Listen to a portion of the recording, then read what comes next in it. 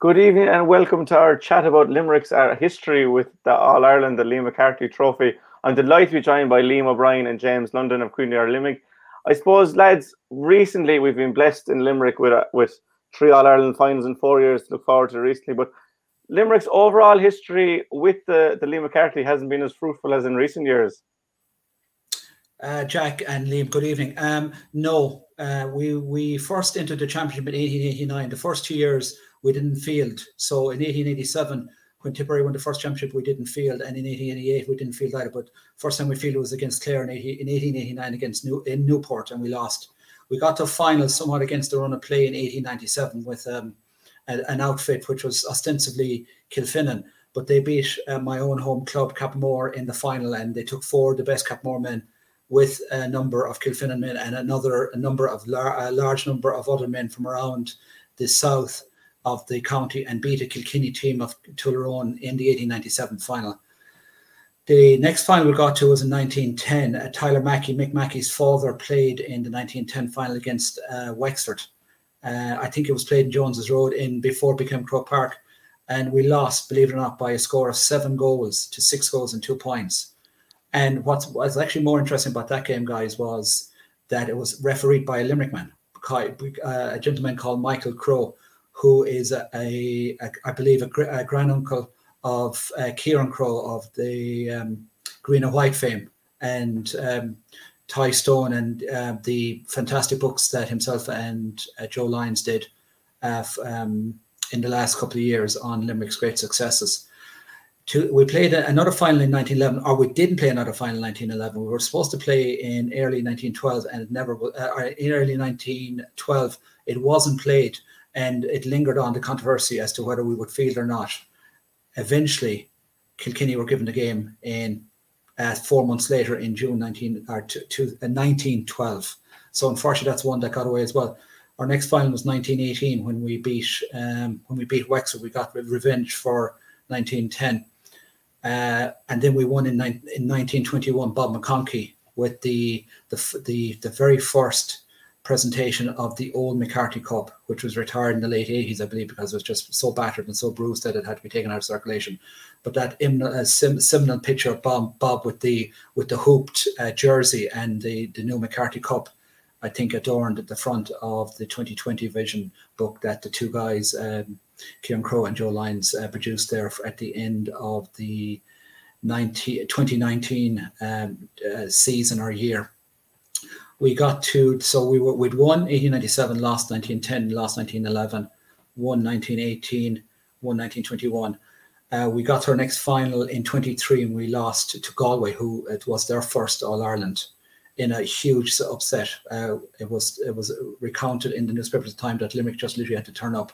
But unfortunately, I think we lost 7-5 to 4-6 in early 1924. The next final was the start of the Great Era in 1933, and we lost to Kilkenny by 4 points, which was the start of the Mackeys and the Powers and that whole generation with the Ryans and the Clossies, our real golden era. We won in 34 in a draw replay against Dublin, of which there is, I believe, some British Pathé film on YouTube for anybody who wants to look that up. And it certainly was a different game to what it is nowadays. We lost 35 by a point to Kilkenny. It is renowned that Mick Mackey had an opportunity at the very end of that game to draw it, and instead of going for the score to draw the game, he went for a goal and it was blocked, and no replay in 35. But probably our greatest single success to date was in 36, where we went to America first early in the year and came back, played a Munster final, haven't gotten a bye into it, beat Tipperary by what was a cricket score. I think Mick Mackey got 5 goals and 3 points in that Munster final, and then won the final by 5-6 to 1-5. So we won the final against Kilkenny in 36 by 13 points. And then next was 1940, which is I have that program, and Jack, you might put it up there on the. There it is. It is, I believe, it was 2 old pence. It was a 12-page program, 7 pages of which are songs. Believe it or not, 2 pages of the senior teams, a page of the minor team. And what's great, or what's historic about that program, is that we were in the minor final as well, and we played Antrim, and we beat Antrim by a very large score. Unfortunately, it was Antrim's only minor final to date, and we beat them very comprehensively that day. But we won the senior game by 3-7, 3-8 to 1-7. And there's absolutely fantastic pro photographs of Mick Mackey coming back into Limerick with the large top coat on and holding the trophy at the station in Limerick. And unfortunately, then we went into a very barren period at the end of at the start of the 40s, and we didn't see another All-Ireland final until 1973. Unfortunately, we had that one great Mackey's Greyhounds in 55, Dermot Kelly and the Ryan Roos of Cappamore, my own home parish again, and those others who surprised a Clare team who had beaten the previous 6 champions. They had beaten the 3-in-a-row team of Tipperary and had beaten the 3-in-a-row team of Cork in the preliminary rounds of Munster final. But unfortunately, on a very hot day in 55, they came up against a Limerick team that had literally come out of nowhere to win that. But unfortunately, we lost the semi-final against Wexford. And then we had to wait right through to 1973 for our next All-Ireland. And I'll let Liam talk through that one for us. Yeah, so I suppose when you look at it now in hindsight, that 33-year gap between 1940 and 1973, even though it's 12 years shorter than 1973 to 2018, in fact, it's actually much more barren a spell in terms of Limerick hurling and where we were at least between 73 and 2018, we won 5 or 6 Munster championships, several national leagues, and quite a few underage titles as well. As James alluded to, between 40 and 73, we won 1 Munster title. Only appeared in Croke Park once. Got to a league final in 58, wasn't it? Again, Wexford beat us that day. Got to 2 minor finals in the 60s, 63, 65. Lost to 2 of those to Wexford and Dublin. A 58 minor team as well won. Yes, sorry, 58 minor team won as well, yeah. But none of that 58 minor team really kicked on, I suppose, with the exception of Tony O'Brien, who was the National League winning captain with Limerick in 71. It was really those minor teams, the 63 and 65, backed by the Sexton Street golden era in terms of Harty Cups, that fed into the 73 team. And the rise of Patrick Swell, I think, as well, was a huge factor into the 73. Patrick Swell won their first county in 1965, a relatively new club, and played a huge part and still play a huge part in Limerick hurling to this day. And I would actually almost align Patrick Swell's influence in 73 with Napiertig's influence in 2018 in terms of a new club coming on the scene, producing top quality players in the county. But coming back to 73, first final in 33 years against Kilkenny. Kilkenny were hot favourites. Limerick had famously won a Munster final on a hot day in Thurles by a winning point by Richie Bennis from the 70 in the last minute. 40,000 Tipperary people still say it was wide, but that's their tough luck. But a wet day in Croke Park, a 7-point win, and it was an 80-minute final in those days. Was it between 71 and 75? It was 80 minutes, James, wasn't it? 71 and 74. I think they went back to 70 in 75. Right. Okay, so it was an 80-minute final. Kilkenny were missing a couple of players. Was it Purcell, Tracy, and Kerr? Kerr, yes. Yeah. But I suppose as a counterpoint, Limerick were missing Mickey Graham, who broke his leg in the National League final that spring against Wexford.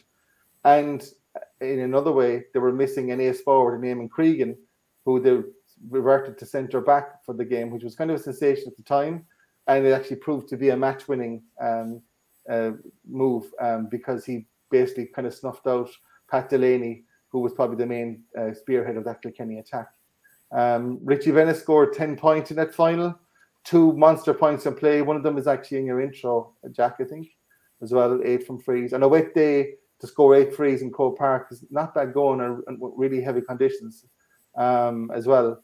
But you also had notable performances that day from the likes of Sean Foley as well, Pat Harty in full back. It was a famous day in the rain, 33 years. And I suppose at the time, everyone was promising themselves, it'll never happen again. We'll never have to wait this long again. And we all know what happened, you know. The other thing you have to remember, Liam, is For our generation, I'd say, kids born in the 60s and in the 70s, when TG4 came on board in the late 90s and they started showing these games in what was called GA Gold or TG, what was it? Or what was it called? GA Gold? What was All it? Ireland Gold. All Ireland Gold. Micheál Mary Hartig used to introduce it. All Ireland Gold. It was just sensational to see all these old games. And I mean, I had never seen the 73 final in its totality. What's interesting about the 73 final is a lot of the old RTE footage from those finals was recorded over. So they have almost no coverage of any of the finals in the 60s, even though they were televised live by RTE from the time that RTE was instituted, or as in the radio television Éireann rather than radio Éireann. The first fun final, I think the first full All-Ireland hurling final they have in colour certainly was 71. So I don't think they have a full video or full audio or full tape of 72, and they have a full tape of 73. But if people look closely, the video or the quality of the video between the first half and the second half is substantially different. So there were different tapes used to record between the first half and the second half. But back in the 90s, when in the late 90s, seeing this footage for the first time ever was just absolutely gobsmacking. And I mean, I used to watch it. And of course, obviously, the Limerick supporters running on the pitch at the end would bring a tear to many people's eye, and still does for me. Yeah, and sorry to cut across you there. I just coming on from your point to 73 and 74, it's probably people looking at this now will contrast it with the current squad. But what was the difference between 73 and 74 with the team obviously winning by 7 points in 73, but suffered a heavy enough defeat to the same opponents 12 months later? Liam? I suppose it's Kilkenny with revenge in their nostrils, and Kilkenny were actually entering quite successful period themselves at the time. They'd go on to win the following 2 All-Irelands and another All-Ireland by the end of the 70s, 79. They had those players back, the likes of Eddie Kerr and stuff like that too. I suppose the thing about that 73 team with Limerick was, and out that Limerick team was coming since about 1965, 66. So it was kind of a mixture of a mature bunch that had been around for some time, plus some new fresh blood, the likes of Liam O'Donoghue, who was only 19 in 73, for example, and Joe McKenna, who was only coming on the scene as well. So I think that there were certain players in that team were probably coming off a peak, I would imagine. And funny enough, like you talk to people from that generation, they'll say the Limerick team of 66 and 71, who narrowly missed out on Munster glory, certainly, if not more, probably had better teams. And it's just that in 73, things came together at the right time. You had the fresh blood like O'Donoghue and McKenna, like I said, plus the older guys from the like the Phil Bennesses of this world. Richie, of course, was in top form at the time as well. So possibly there was maybe some guys were maybe coming off a peak coming into 74. And look, it's a totally different thing. When you've won a final for the first time in 33 years, to retain a title, and this is exactly what we're talking about in the modern context, and I suppose you're right to say it too, Jack. That's something that this group that we're currently watching now, that's their big challenge now, is to find that hunger and find that place where you're digging deep again and you're up on your perch to be knocked down this time, rather than coming in as underdogs under the radar somewhat. Yeah. Kilkenny did win in 72, in 74 and 75. They lost the final in 71, and that was a very, very strong Kilkenny team. Kilkenny people and a lot of other people will say that 73 does a slight asterisk against it, in the sense that Kilkenny were missing 3, if not 4, of their best players. And we had won, in inverted commas, a very lucky Munster final, but then we had been very unlucky in 71 and incredibly unlucky in 66, where we played Cork, who eventually won the All-Ireland in 66. And we had 2 goals disallowed in a game that we lost by 2 points. And people would say that the 66 team was every bit as good as the 71/73-4 team. The other reason why we probably didn't repeat in 74 was maybe the winning team weren't in as good a condition in 74 as they were in 73, that there was obviously a lot of celebration had gone on in Limerick. That was, I'd say, a particularly difficult winter for a lot of the players. There was a lot of celebrating done. I'll leave it as simply as that. Yeah, I'd say we probably saw a similar scene in 2018, maybe, and that could be that caused 2019, but they've rectified it in the meantime, the current squad. Also, I think in 74, in 74, Limerick won probably what was a faster enough Munster final against Clare. It was a huge score. It was a 6-14 to 3-9, yeah. 3-9, that was it, yeah. Whereas the year before, they'd won an epic game in Thurles by a point against their rivals Tipperary. So I think in terms of momentum as well, probably a big factor with these things, you know. And I mean, Kilkenny are probably primed coming off a Leinster final win over Wexford, who were always, particularly those days, the likes of Tony Dorn and Mick Butler, like that in that team, were always tough games, Leinster finals. So there's a number of factors, I suppose, you know. And not forgetting, guys, if anybody wants any of the history of that era, they can go back and they can read Henry Martin's outstanding book on Unlimited Heartbreak from 2009, and that will give you literally a blow-by-blow account of the genesis of that team from the 60s right through to the 70s and onwards right into the 90s. Obviously, it's not Unlimited Heartbreak anymore, thankfully. But that Unlimited Heartbreak book is one that I only actually got around to reading after 2018 because it was too painful to read before that. But I suppose we're kind of moving on from 74. It was a 6-year wait, and it's not really barren, like considering we went 33 years from 40 to 73 just to wait 6 more years. But it was a different kind of final. We were playing Galway. They were in their first final in 57 years. And Limerick had a lot of previous with Kilkenny in finals. It was the first final for Limerick in 50 years that didn't feature Kilkenny. So it goes the way of Galway. But what was your outstanding memories from that game with, say, Liam, the 1980 final with Galway? Well, the 1980 final, I was actually 5, so I watched it on television, and I remember Rick being told, "Oh, your brothers are at the match. My brothers are up there, at Croke Park." But I mean, 1980, we won a very impressive Munster final against Cork, who were going for 6 in a row in Munster, I think. Had a huge gap to the All-Ireland final. It was an unusual year too, because Offaly won Leinster for the first time. And so you had Offaly, Galway and Limerick in the All-Ireland series, which was kind of unprecedented. So you had no kind of big three in the All-Ireland series. Limerick probably went into the game as favourites, especially having beaten Cork. The Cork side that had more or less won 3 in a row in the not so distant past before that. Again, Limerick had renewed and refreshed the likes of Ollie O'Connor coming in the scene, David Punch. Leonard Enright was full back, who was always a class player for the years, great servant to Limerick hurling, and the great Tommy Quaid was in goals as well. Eamon Cregan was corner forward, had a fantastic game that day. I think he scored 2-7, James, is it? 2-7? Yeah. Which I think is a record for a losing team, is it? Or is it? That's a good question. I don't know. Yeah, okay. But I think what killed Limerick that day possibly was the bad start. Galway got a couple of goals. PG Malloy and Bernie Ford. Yeah. And you're playing catch up then for the rest of the game. Cyril Farrell had a kind of a plan to double mark Joe McKenna, who was in his pomp at the time as well. Cregan did a load of damage, but I suppose when you're chasing the game, all Galway had to do was every time Limerick surged ahead was tack on a couple of points. I recall him and Cregan saying many years later that Limerick had brought it back to 3 points at some stage in the second half.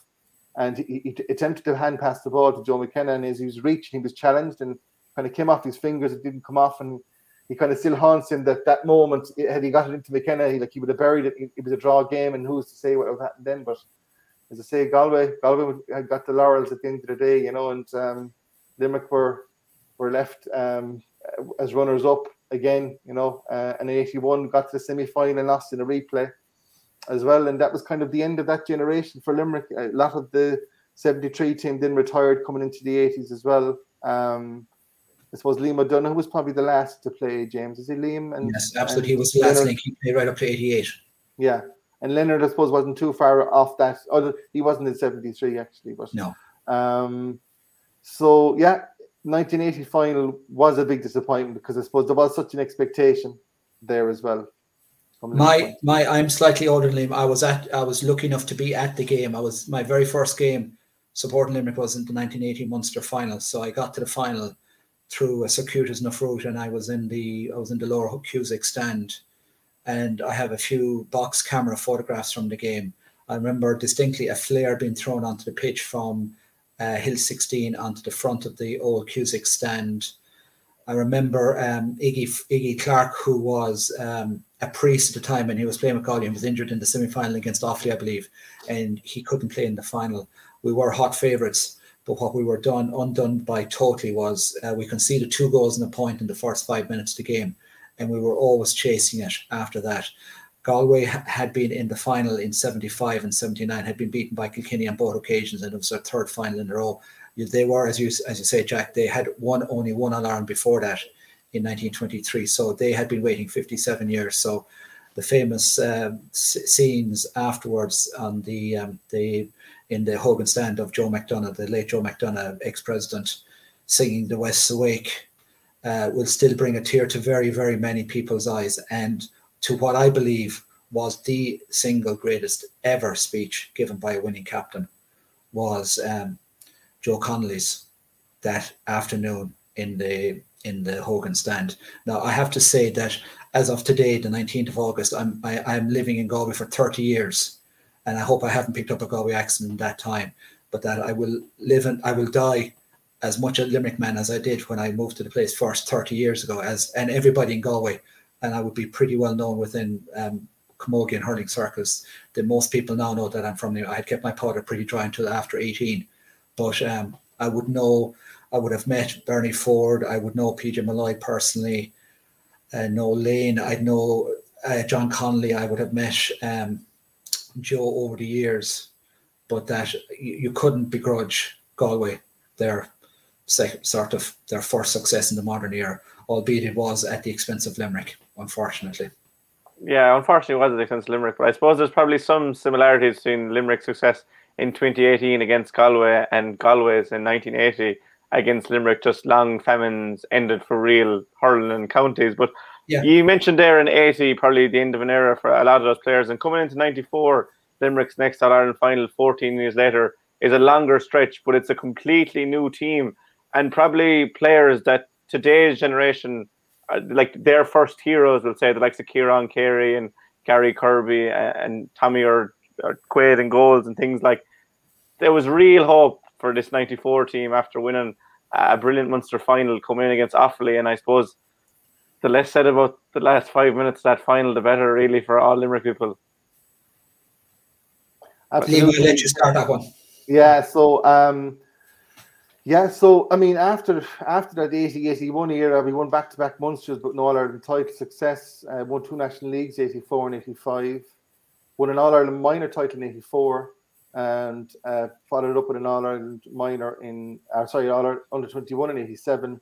And the year before, won a Munster under-21 in 86. So with a lot of that team, Ger Hegarty, Gary Kirby, Pat Carey, plus a couple of good underage teams that were unlucky to lose Munster finals at the end of the 90s, the end of the 80s as well. So you'd like to Kieran Carey, David Clark, people like that coming through as well. Real quality players, you know. Limerick were probably unfortunate, I think, in the late 80s, early 90s, that Tipperary probably had their best team probably for 25 years with Nicky English, Pat Fox. And they ended up meeting for 4 years in a row. And Limerick, in those days, of course, you lose your first round, they're gone. And Limerick lost 4 years in a row to Tipperary between 88 and 91 inclusive. And the National League final in 92, Limerick were 9-10 points down at half time, came back and won the game. And psychologically, that was a huge victory for that particular group of players. And then Phil Bennis was manager. Then 93, you had a bit of a disaster in Ennis against Clare. We lost Munster semi-final against Clare and Ennis. Then in 94, Tom Ryan takes over. And in fairness to Tom Ryan, you brought Dave Mahedy on board. And I think that was a big factor in terms of the amount of training sessions, the amount of work that group did. So they had the talent, they had the underage success in the 80s. And in fairness to Tom Ryan, he managed a pretty good ship in those years, you know. And we were winning our first Munster title for 13 years, you know, which is quite a gap for Limerick. Like, you know, we expected more than that, you know.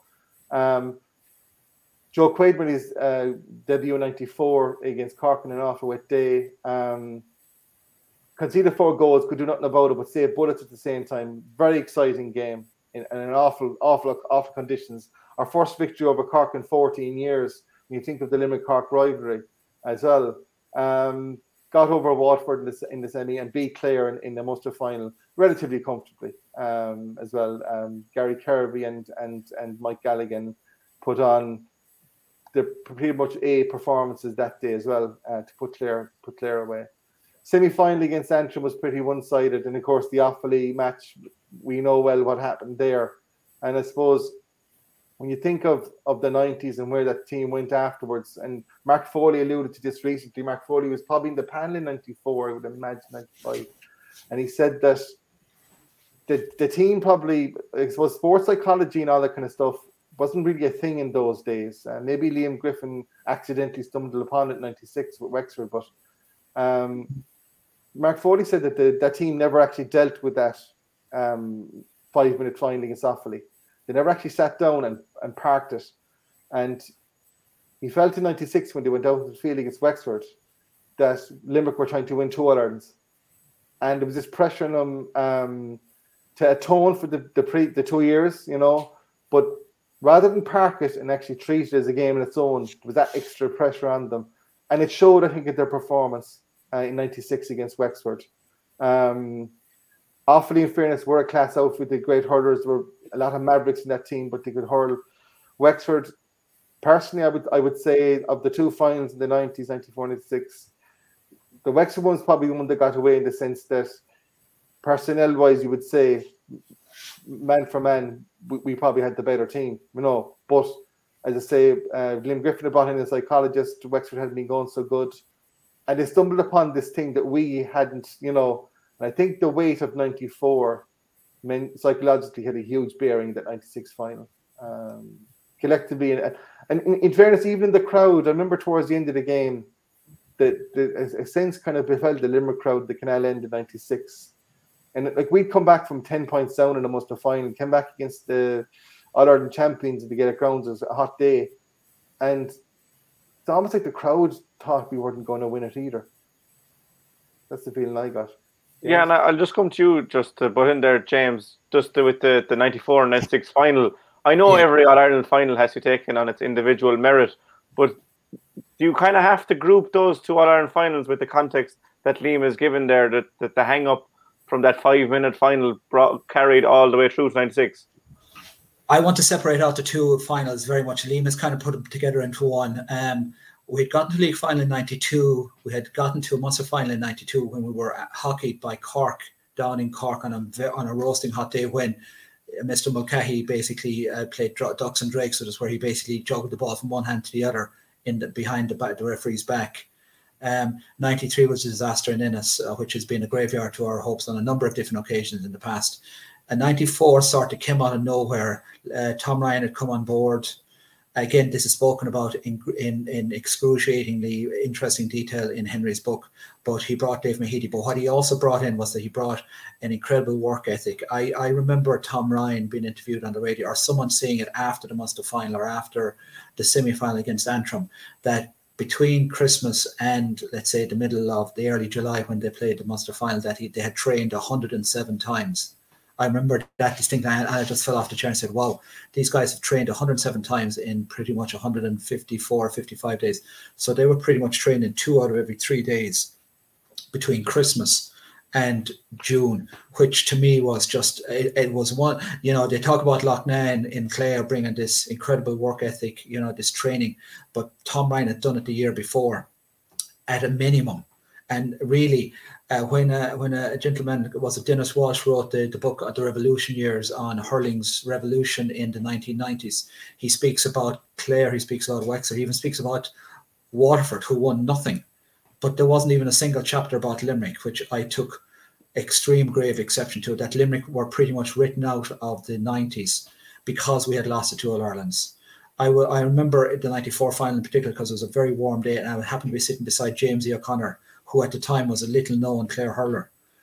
And, you know, things were going well enough for us. We were 5 points up with 5 or 7 minutes to go. Now, we had pucked 17 or 18 wides away at that stage. And if anybody looks at that final in its entirety, they will now see that the evolution of hurling is not just an evolution, it's a revolution. And what's happened to hurling in the last 27 years is nothing short of just, it was an amateur game, as rugby was back then, to what is now a professional game. That the quality of the game, both the 94, 95 and 96, all three of those finals were a very, very poor quality, very, very poor quality games.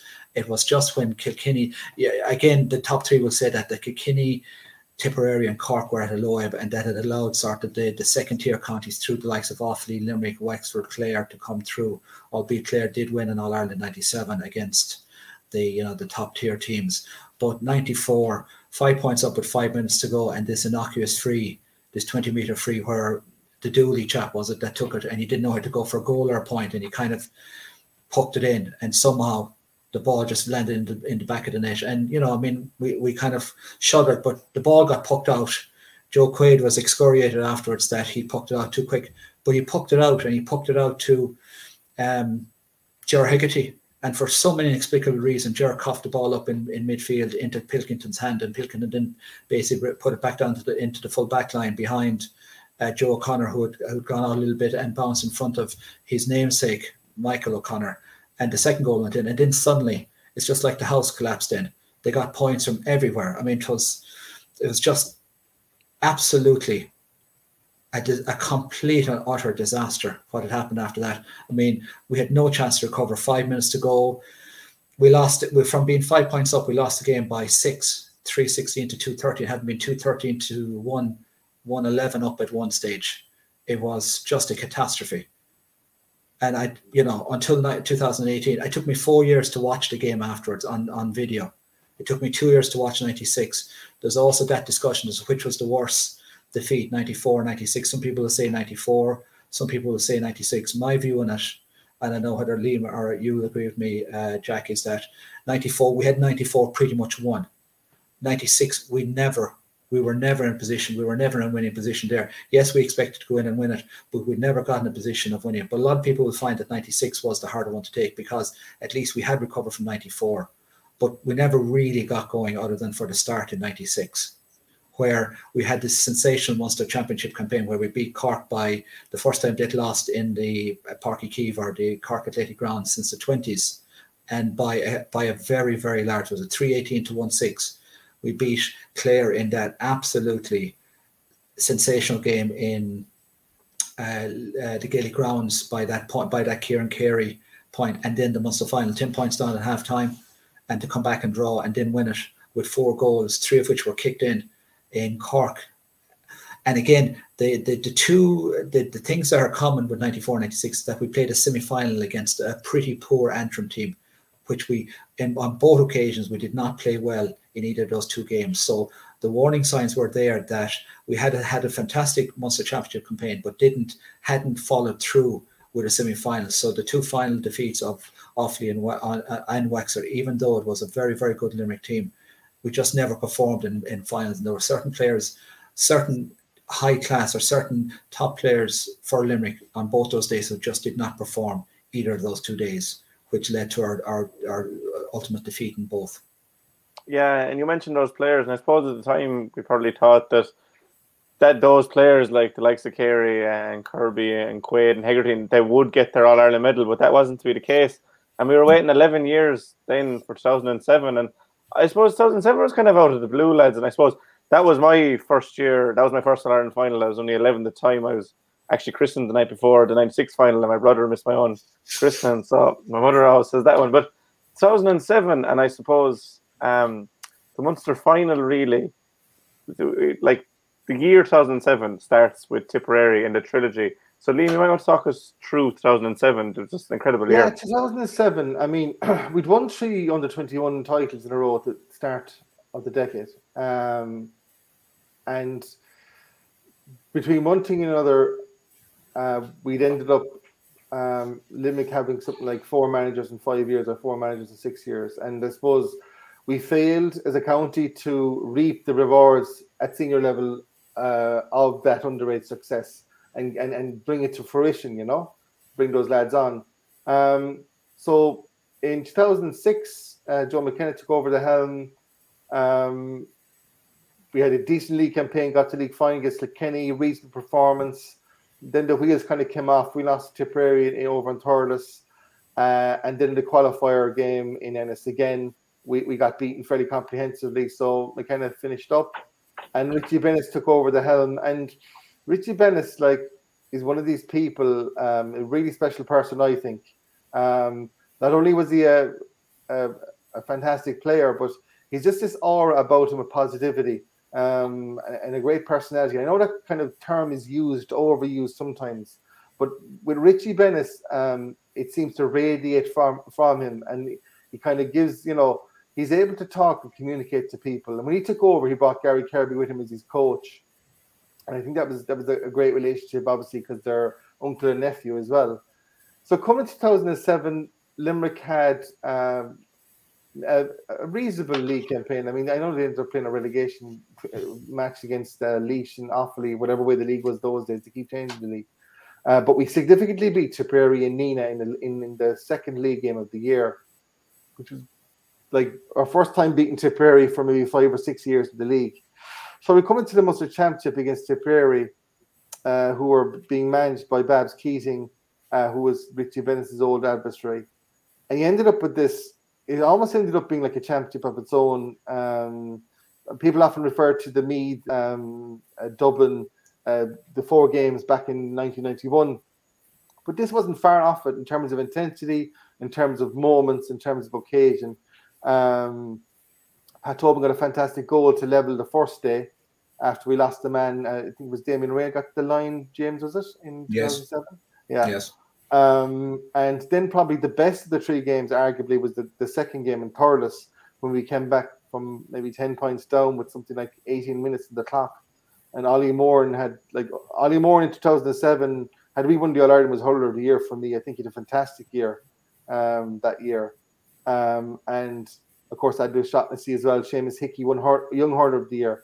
That game in Thurles was really memorable. Went to extra time, and we ended up levelling with a Shaughnessy free. The third game in the Gaelic grounds went to extra time as well. But I think overall we were the better side. We kind of got the measure to Tipperary at that stage, psychologically as well. And I mean, you watch the footage of the game, it's a Munster semi-final, and you pitch invasions, and that's how hungry Limerick people were in those times, So Richie Bennis really brought us back to Limerick hurling, and even though we didn't win anything in 2007, lost the Munster final to a really good Waterford side, and lost an All-Ireland final to arguably one of the best ever sides they're hurling, Kilkenny. That 2007 final, like you said, Jack, was so vital for a certain generation of Limerick people of your age, because if you were too young to remember the 90s, that was a huge beacon of light in terms of hope and keeping the thing going, I think, in terms of a culture of hurling within the county. Yeah, and James, just on that semi-final, I suppose we'd lost to Waterford already, and I suppose came in as huge underdogs. And Liam, you mentioned the Richie Bennis factor, but I think that gives so much hope to the Limerick fans. Like it was a pure Limerick performance. Like no one gave us any hope, and from the very first whistle, you couldn't see anything but a Limerick win, really. I want to say 2 other things before we go into that. Is the only time I've ever been assaulted at a match was in the replay in Thurles. I was up at the back of the old stand, and obviously I'm a very calm man during the matches, and Liam can attest to that. But for some reason, this Tipperary man in front of me took grave exception to something I said at one stage, and he just turned around and just tried to rabbit punch me. Now I was surrounded by, I was in there with one other person who I knew, and everybody else around us were basically friends or family of this guy, right? So before the game finished, he had gone away. He had to go home and milk the cows, obviously, because he thought that Tipperary were going to lose. Tipperary got a draw. And for some reason, he came back in. He slumped back in. And I basically had to keep my control to say that I would say nothing. And I'd said nothing to him. And he was gone again before the final whistle, because obviously those cows had to be milked again, or he thought that Tip were going to lose. But the other thing is, we're a kind of generational type county, and you have to understand that as a Limerick person or a Limerick supporter. 40 to 70 to 55 is a generation in my mind. 55 to 71, 73, 74 is another 15 years. 71 or 74 to 80 is kind of a half generation. And then 81 to 94 is a sort of 13, 15 year generation. 01 was almost a half generation where we had a great chance in a Munster final against Tip, and then we got sucker punched by Wexford in a semi-final, and then 07. So 96 to 07 is sort of a 11, 12, 13, 14-year generation. So we're either once in a half generation or once in a generation type county where we can come with a burst in that. And for some reason, 07 was sort of that burst where we sort of came out of nowhere in the sense that we got over Watford, got over Tip in that trilogy of games, beaten in the end by Watford in the Munster final, but we were in that game for long periods of time, and I think they got 2 late goals against us where they pushed on. I wouldn't say that we were without hope in the semi-final. I think that Watford team was already on the way down in 07. That Watford team had made the breakthrough in 02 and should have really won an All-Ireland either 02, 03, 04, 05 or 06. And the longer they went, the less likely they were to make it, because, I mean, if Limerick were a brittle team, Watford were all over the place. I mean, and look at the players they had in the noughties, and all they won. I would still suggest that they severely underperformed. They got to one All-Ireland final the year after, and we all know what happened. They were absolutely annihilated by Watford, by Kilkenny. I believe that we just got the goals that day at the crucial times. Watford were brittle. Watford thought they only had to turn up because they'd beaten us in the Munster final, and we got the goals. I mean,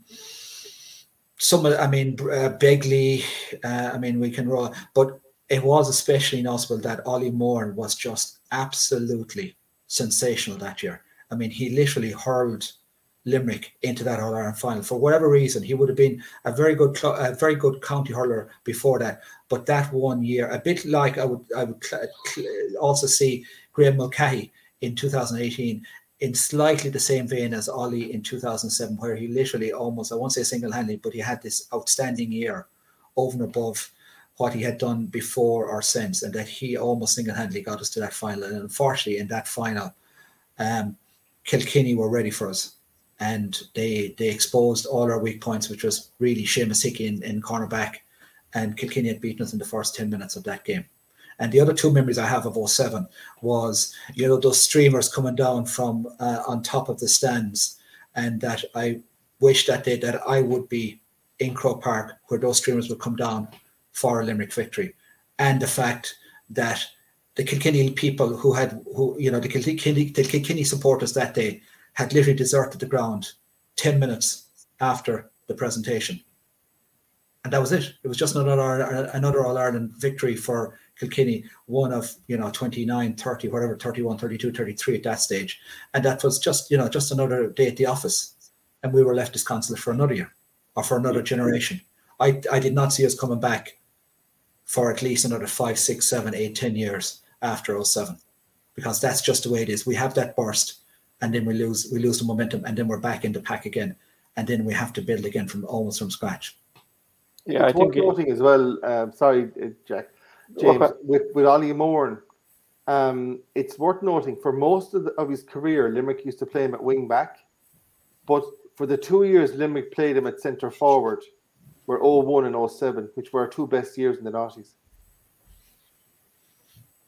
But even in the All-Ireland final, when Kilkenny got sensational start with those 2 goals, I think he single-handedly brought us back into that game. He was fantastic that day too. Of course, it gets overlooked because we lost. But as you rightly say, Kilkenny, Seamus Hickey, who won Young Hurler of the Year that year, and Mike Fitz from Doon as well. Kilkenny, look, they targeted the younger lads in the team, the less experienced lads, and I suppose we were fighting a losing battle from about the 11 to 12 minute onwards. But in fairness, we were 9 points down after 12 minutes, and at 70 minutes, we were only 5 points down, lost by 7. So it was nothing. People often compare it with the Waterford final the following year. At least Limerick battled very bravely for the next hour after that Kilkenny start. But we never looked like winning that game. No, we didn't. To be fair, Kilkenny do that. Kilkenny won't bury you. They'll just basically hit you over the head enough times that you stay unconscious for the entire 70 minutes. They won't bury you. What they did in 08 was just a different class. It was just one of those days where everything that Kilkenny touched. I think Kilkenny had 3 wides. Did they get 330? And they had 3 wides in the entire game. It was just one of those days that just everything they did. And Waterford completely capitulated too. Yeah. Waterford's heads weren't right at all that day. Yeah, but you claim Waterford's heads weren't right in 07 either. I mean, But again, I'm not saying anything. We'll keep that for another day. For the people that didn't see those Greg Kilkenny sides, and that was probably the first side that I ever really saw, like they were just different gravy altogether. Like in that 07 final, I think they just got ahead and just kept like they were always that 4 or 5 points ahead of Limerick. And there was an 11-year gap from 96 2007, and there was an 11 years then again to 2018. But even in the context of the noughties, and we mentioned 01, and we got that Munster final, but we didn't have a win from 02 to 07, and then we were 08 to 13 to get a win. So like even to get to the All-Ireland final in 2018 came pretty much not out of the blue completely, because we had the 2015 under 21 win inside and 2017 under 21 win inside. But John Kiley's side at the start of 2018 wouldn't have been seen as All-Ireland contenders, would they, Liam? No, that's true. That's very true. And I suppose outside of people within Limerick, it's funny, I suppose, how obsessed now the national media is with us and where did this team come from and stuff like that. As I said, those 321 teams that started the noughties, we never brought to fruition. They were never managed properly. You know, as an organisation, as I said, there's no one person to blame for these things. It's just a number of reasons. Like, it's only now looking back we realise that you do need a proper management setup. You do need so many supports and things for players to be able to compete at top level. And I suppose out of the ashes of the 09 semi-final against Tipperary, famously John Kiley himself, among a lot of other, I would say, similar ex-players and stuff like that, all put their shoulder to the wheel with the academies. And it takes a long time to do that. It takes a long time for it to come through. And along with that, you had two other things that were significant. Ardscoil Reach, who would have been traditionally a rugby school, started winning Harty Cups, started becoming a magnet for hurlers around the county, and started becoming a nursery, where traditionally, of course, it would have been CBS Sexton Street. And add to that factor again, Na Piarsaigh, who are also, for a long time, knocking on the door, a relatively new club, always the bridesmaids. I often remember getting to semi-finals against the Han and Patrick Swell, and drawing, and they lose the replay and stuff like that, losing finals fairly well. But when they started winning, by golly, look at their record the last 10 years. So there's a number of factors that play into 2018. And a lot of people are looking for one or two simple answers into how this happened. But there's an awful lot of factors into what happened in 2018. But yes, in terms of where Limerick was, and our record in Munster was pretty poor coming into that year as well. We credit the performance in 17, though we lost to Clare and Thurles, and lost by a puck of about 3 or 4 points to Kilkenny Nolan Park. But those underage titles in 15 and 17 were a great boost to the county. But the narrative coming into 2018 was that this is Galway's era. Limerick will be there in a few years' time. So that's kind of the narrative. So I suppose we kind of, to a degree, went in under the radar in that championship. Had a very good win against Tipperary.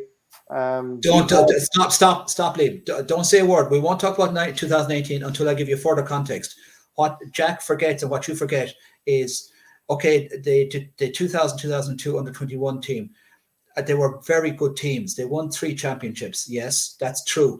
But they beat Cork in each of those 3 championships. We drew with Cork in 2000. We hockeyed them in a replay. We beat Cork in 2001 by a point. We beat Cork in 2002 by a point. We drew with Tip in 2002 and won the replay. They were good teams, but I don't think they were made up of particularly outstanding individuals. Almost every one of those 3 teams, especially the players who played in all 3 teams, all got substantial game time for their county senior afterwards. I'm not sure that they were good enough. Now, people will say blah, blah, blah, this, that, and the other. But as Galway are proven, they've won 5 of the last 6 minors, and they haven't been able to put an under 22, not even one under 22 yet. So it's not quite the straight line, guarantee of success. I accept that. The other thing is you forget, as does Jack, not forget, but you omit the breakthrough or the semi-breakthrough of 13 and 14, where we won a Munster Championship in 13, and we took Kilkenny to 2 points in that absolute monsoon in 14 in that semi-final. And the remnants of that team were there in 18, plus the two minor teams of 13 and 14, where the Hawkeye in 13, and we beat Watford in that draw replay of that minor final to win our first minor since 84. So we hadn't won a minor, even a Munster minor title since 84 until 2013. And then 14, losing the minor final, a brutal final against Kilkenny, where this guy called Blanchfield did pretty much the damage all by himself with what was supposedly a pretty much unbeatable Limerick minor team. So those minors / under 21s already had been in Croke Park, and I had tasted defeat. And sometimes the bitter taste of defeat will sometimes give you that appetite for later on. So it's not quite true to say, yes, you can talk about academies, you can talk about something called lifting the treaty before that and all the work that went in. So it's a multifactorial, yes, the Arts called Reach, the minors, the under 21s, the fantastic successes of 15 against Wexford, 17 against Kilkenny. We ran Kilkenny down in Nolan Park in 17 to 3 points in a game that would not have taken much more than maybe a 1% tightening up of effort. Kylie has spoken about how he was trying to implement his game plan, the Kinnerk kind of game plan, the running game, and that you could see flashes of it down in Kilkenny. It just wasn't ready. It wasn't real time. But that Kilkenny team were there to be beaten that night if we had just been a tiny little bit tighter. So it's not quite true to say that 18 came out of nowhere. Yes, there was a severe fall off after 14 where we played 15, 16, 16, 15 and 16. We played 2 qualifiers. I was at both of them in Mullingar against Westmeath, and we only just literally got out by the skin of our teeth both those times. But there was an uptick in 17 when Kylie came on board, and that you could see that there was something happening. And we were 14-1 to win the All-Ireland in 18, because I looked at the odds, and someone said to me afterwards that they were. But that I'll let you go with the league campaign in 18 and what happened in subsequent events, Liam. So So I mean, the thing about the decade leading to 2018 was that after we were relegated in 2010, Limerick subsequently won Division 2 2011 in Ennis, a very entertaining game in Ennis, a fine Saturday evening from what I recall. And the GA changed the league around, so effectively we were in 1B, which effectively was kind of Division 2 light. So we ended up in a situation for the next 6 or 7 years of habitually missing out on promotion. There was a couple of times we drew and lost to Offaly, for example. There were other games where another significant county would come in, like Cork, Waterford, stuff like that. And it was pretty frustrating because I suppose you're trying to get traction, you're trying to get new guys into the senior ranks and get them blooded, and you want them to be playing the best teams. And the National Hurling League is always a great place to be trying new things. And significantly in 18, there was games in 18 in Tullamore against Offaly and against Dublin in the grounds or was it in Parnell Park, where we traditionally had kind of struggled against those two particular teams in the league. And maybe, again, in the case of Offaly, they'd beaten and drawn with us, and Dublin had beaten us in a league final in 13, Division 2 league final. We beat them quite by a big margin, and that was in Offaly. Yes, I was at the Offaly game, and that was a game Kylie does speak about where he felt that the system, as the system we now know so well, had really worked. We played Ducks and Drakes in Offaly that day, and eventually seemed to have picked up a gear. Yeah, and then the Galway game, and then the Galway game, that famous day in Salt Hill. And we're 10 points down, and you're kind of wondering, I suppose, here we go again, kind of thing, because we'd had these situations so many times in the league where we've been promised, that we're going to get promoted, and next thing, Gillan, we get a penalty. Gillan buries it. I think he won it himself, James, didn't he, Gillan? I don't remember. All I remember is the Kyle Hayes goal where he mishit it and Skehill went the wrong direction. Yeah, and there was it kind of took a funny. He hit it into the ground. It took a funny spin. The goalie went one way and the ball went into the net. Yes.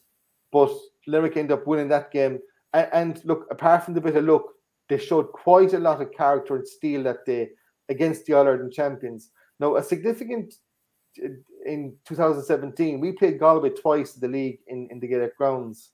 And I remember in both games, one of them was an actual league game and one of them was a knockout game, a quarter-final. Galway basically bullied us off the field. Both those days, because they were physically, and as it turned out, they would end up winning the Ireland Championship that year. In 2018, Limerick had the winter training they did that year, and they had this famous boxing tournament. They'd really been able to hammer the hammer against Galway and went toe to toe with them. And to win a tight game like that, to come back, showed an awful lot of character. And that was a huge game. Of course, at the time, we were not realizing how significant it was in terms of what was going to happen in August. I mean, you had a good league campaign after that too. A famous game against Clare in the quarter-final in the Gaelic grounds that went to extra time. 65s, yes. Colin Ryan slotted over the winning 65. And a very credible extra time narrow defeat to Tipperary and Thurles. So we're coming into the 18 championship with improvements, but at the same time, unproven in the bigger scheme of things, you know? Yeah, and then that championship obviously starts with a win over Tipperary, and the 6-point win is the biggest win over Tipperary in a long, long time. But I think it's probably that game against Cork in Páirc Uí Chaoimh where even down to 14, we managed to come away with a draw, is probably where belief really kicked in from probably outside the camp, because I'd imagine John Kiley and Connacht have that camp with belief, but outside the county, you're thinking this is a Limerick side that could go a long way into the championship. Gillan getting sent off, and then Tom Morrissey taking the frees, and Tom Morrissey went 8 for 8 in the free that night, and then they eventually got a poxy goal late on the game, and we came back and we still got the draw, which was a very credible draw. The tip game the first day was this wet day in Limerick, and Barry Murphy got the second goal, and it wasn't a great game, and kind of limped over it, and we were kind of saying, you know, is it any different? We've beaten Tip, great, but I think the credible draw against Cork really sort of said, okay, we have a chance here, and then we hockeyed Waterford in mid-June, and then we kind of said, okay, yeah, but then we went to Ennis, and it kind of all fell apart. Tom Conlon getting sent off, and Clare beating us by 11 points, so we kind of avoided the Munster final that year, which probably turned out to be for the best. So we'd won 2 games, drawn 1, and lost 1, and not gotten to the Munster final. And the year after, we won 2 games and lose 2 games, and we get to a Munster final. So it's amazing how these things work. And then we went travelling. We went down to Carlow on that really, really, really, really the dry spell, the sort of drought, and the pitch down in Network Cullen Park was almost totally brown.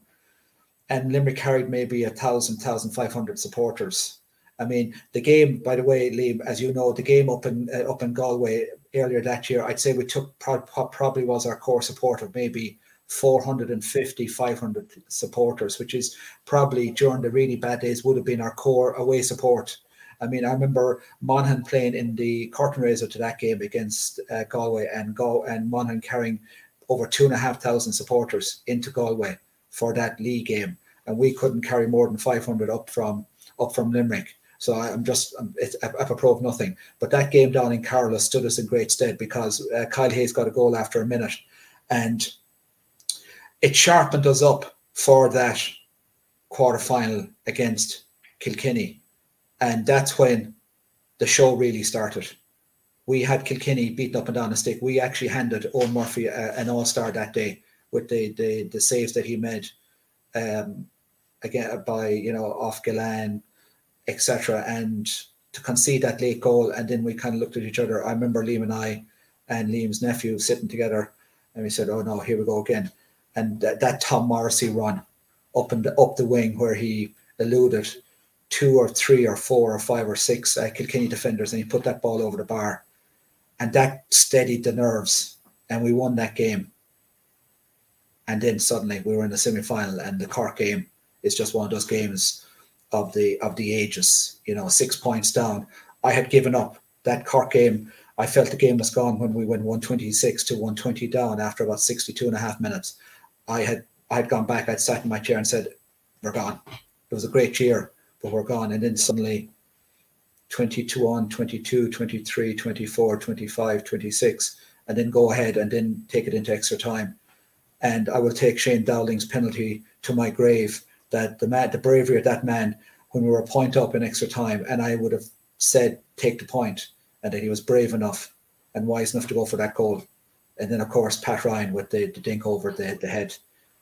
And I saw stars. And then we were in an All-Ireland final for the first time in 11 years against my adopted county.